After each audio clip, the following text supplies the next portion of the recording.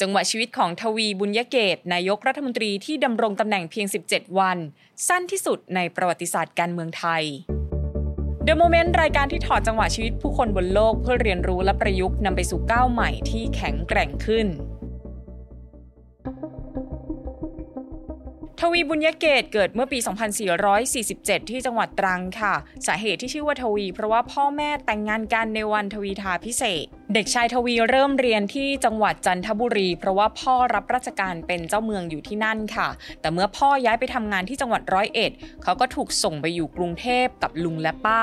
และเรียนจนจบชั้นมัธยมศึกษาปีที่7พอโตเป็นหนุ่มนายทวีก็ไปเรียนต่อที่อังกฤษและฝรั่งเศสจนจบปริญญาตรีวิชากสิกรรมเมื่อปี 2471 ตอนแรกนายทวีก็ตั้งใจจะไปเรียนต่อที่สหรัฐอเมริกาค่ะแต่ว่าระหว่างรอคำตอบอยู่ที่กรุงปารีสเขามีโอกาสได้ไปดื่มกาแฟกับเหล่าสมาชิกผู้ก่อตั้งคณะราษฎรทั้งแปลกขิตสังฆะแนบพหลโยธินประยูรพมรมนตรีทัศนัยมิตรภักดีและปรีดีพนมยงค์ที่คุยกันแต่เรื่องการเมืองตลอดเวลาและในที่สุดก็ได้ชักชวนทวีให้เข้าร่วมทำการเปลี่ยนแปลงการปกครองทวีรับปากทันทีแบบไม่ต้องคิดเยอะเลยค่ะเพราะว่าเขามีความคิดความตั้งใจแบบนี้อยู่แล้วตั้งแต่สมัยเรียนที่อังกฤษหลังจากพ่อบอกว่าส่งเรียนต่อเมืองนอกไม่ไหวแล้วเพราะว่าพ่อเนี่ยเกษียณแล้วรายได้ก็ลดลงทวีจึงเดินทางกลับเมืองไทยและมารับราชการที่กระทรวงเกษตราธิการช่วงก่อนเปลี่ยนแปลงการปกครองทวีไปทำงานไกลถึงจังหวัดขอนแก่นเลยนะคะจนสหายผู้ร่วมก่อการส่งสัญญาณไปเขาจึงรีบเดินทางกลับกรุงเทพเพื่อมาร่วมปฏิบัติภารกิจสำคัญในเหตุการณ์ประวัติศาสตร์ 24 มิถุนายน 2475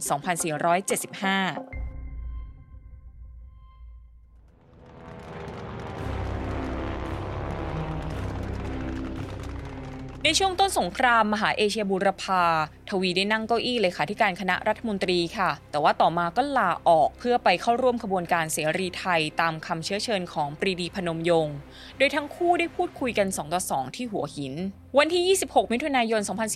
2486 แม้ว่าสภาผู้แทนราษฎรจะมีมติเลือกนายทวีนั่งเก้าอี้ประธานสภาแต่สุดท้ายก็ถูกขัดขวางค่ะเพราะว่าญี่ปุ่นเนี่ยไม่ไว้วางใจมองว่านายทวีมีท่าทีที่เป็นมิตรกับฝ่ายสัมพันธมิตรกระทั่งจอมพลป.พิบูลสงครามลาออกจากตำแหน่งนายกรัฐมนตรีเพราะแพ้โหวตกฎหมายสำคัญในสภาเมื่อเดือนกรกฎาคม 2487 นายทวีจึงเข้ารับตำแหน่งรัฐมนตรีว่าการกระทรวงศึกษาธิการในรัฐบาลของนายควงอภัยวงศ์เมื่อเดือนสิงหาคม 2487 ซึ่งนับเป็นปีสุดท้ายของสงครามมหาเอเชียบูรพาในระหว่างที่สงครามใกล้ยุติสถานการณ์ในประเทศไทยตึงเครียดมากโดยเฉพาะในพระนครเพราะทหารญี่ปุ่นมั่นใจว่าไทยจะหักหลังกระทั่งญี่ปุ่นประกาศยอมแพ้สงครามในเดือนสิงหาคม 2488 ประเทศไทยจึงประกาศสันติภาพในวันที่ 16 สิงหาคม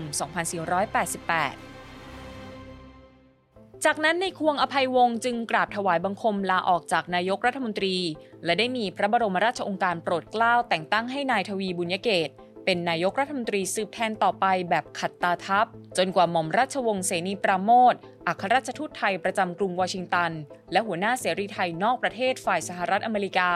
จะเดินทางกลับมาดำรงตำแหน่งนายกรัฐมนตรีตามที่ได้ตกลงกันไว้การขึ้นสู่ตำแหน่งสูงสุดฝ่ายบริหารครั้งนั้นทำให้นายทวีกลายเป็นนายกรัฐมนตรีคนที่5และมีอายุน้อยที่สุดที่40ปี9เดือน21วันก่อนที่หม่อมราชวงศ์เสนีปราโมชจะมาล้มสถิตินี้โดยขึ้นครองตำแหน่งนายกรัฐมนตรีขณะมีอายุ40ปี3เดือน24วัน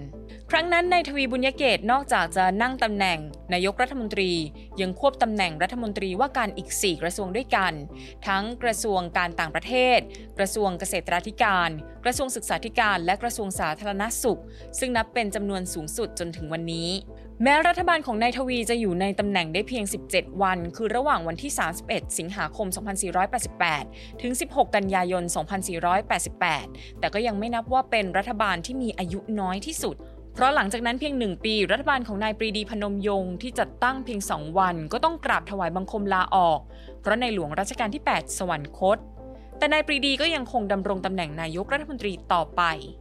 รัฐบาล17วันของนายทวีได้ประชุมกันทั้งหมด3ครั้งมีการลงมติรวม28เรื่องด้วยกันค่ะหนึ่งในเรื่องที่เป็นที่จดจำมากที่สุดก็คือการเปลี่ยนชื่อประเทศไทยกลับไปเป็นสยามแต่หลังจากจอมพลป.พิบูลสงครามกลับสู่ตำแหน่งผู้นำสูงสุดอีกครั้งเมื่อปี 2491 ชื่อประเทศสยามก็ถูกเปลี่ยนกลับมาเป็นประเทศไทยและใช้กันมาจนถึงทุกวันนี้อีกหนึ่งวาระสำคัญคือการจัดสวนสนามพลพรรคเสรีไทยที่ถนนราชดำเนินโดยมีผู้เข้าร่วมประมาณ 8,000 คนใช้เวลาประมาณ1ชั่วโมงเศษเมื่อวันที่ 25 กันยายน 2488เพื่อให้ฝ่ายอังกฤษและอเมริกาเห็นว่าไทยได้ทำอะไรไปบ้างภายในประเทศและเสี่ยงภัยแค่ไหนในการฝึกพลพรรคเป็นจำนวนมากทั้งที่กองทหารญี่ปุ่นก็มีอยู่เต็มบ้านเต็มเมืองเพื่อให้อังกฤษและอเมริกาเห็นใจ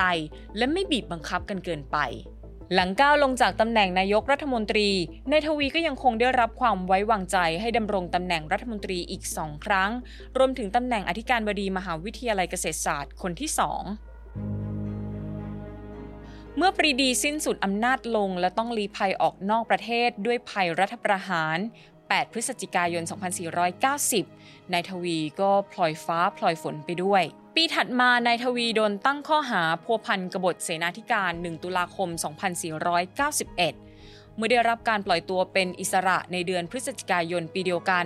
นายทวีตัดสินใจขอลี้ภัยที่ปีนังจนเมื่อจอมพลป.พิบูลสงครามสิ้นสุดอำนาจลงนายทวีจึงกลับมาตุภูมิและได้รับการทาบทามจากจอมพลสฤษดิ์ธนรัตน์ให้เข้าร่วมเป็นหนึ่งในคณะกรรมการที่ปรึกษาด้านเศรษฐกิจและได้รับการโปรดเกล้าแต่งตั้งให้เป็น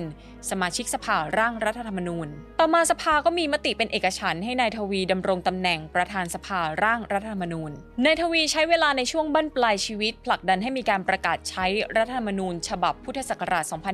2511 และเป็นผู้นำรัฐธรรมนูญฉบับนี้ขึ้นทูลเกล้าถวายให้ในหลวงรัชกาลที่ 9 ทรงลงพระประมาภิไธยนำมาสู่การเลือกตั้งสมาชิกสภาผู้แทนราษฎรไทยเป็นการทั่วไปพุทธศักราช 2512 หลังจากทิ้งช่วงมายาวนานถึง 12 ปีนายทวีบุญยเกตถึงแก่อสัญญกรรมเมื่อวันที่ 3 พฤศจิกายน 2514 ขาดไปเพียง 7 วันก็จะมีอายุครบ 67 ปี 14 วันหลังการอสัญญกรรมของนายทวีรัฐธรรมนูญฉบับร่างมาราธอน 10 ปีที่นายทวีนั่งเป็นประธานร่างได้ถูกฉีกทิ้ง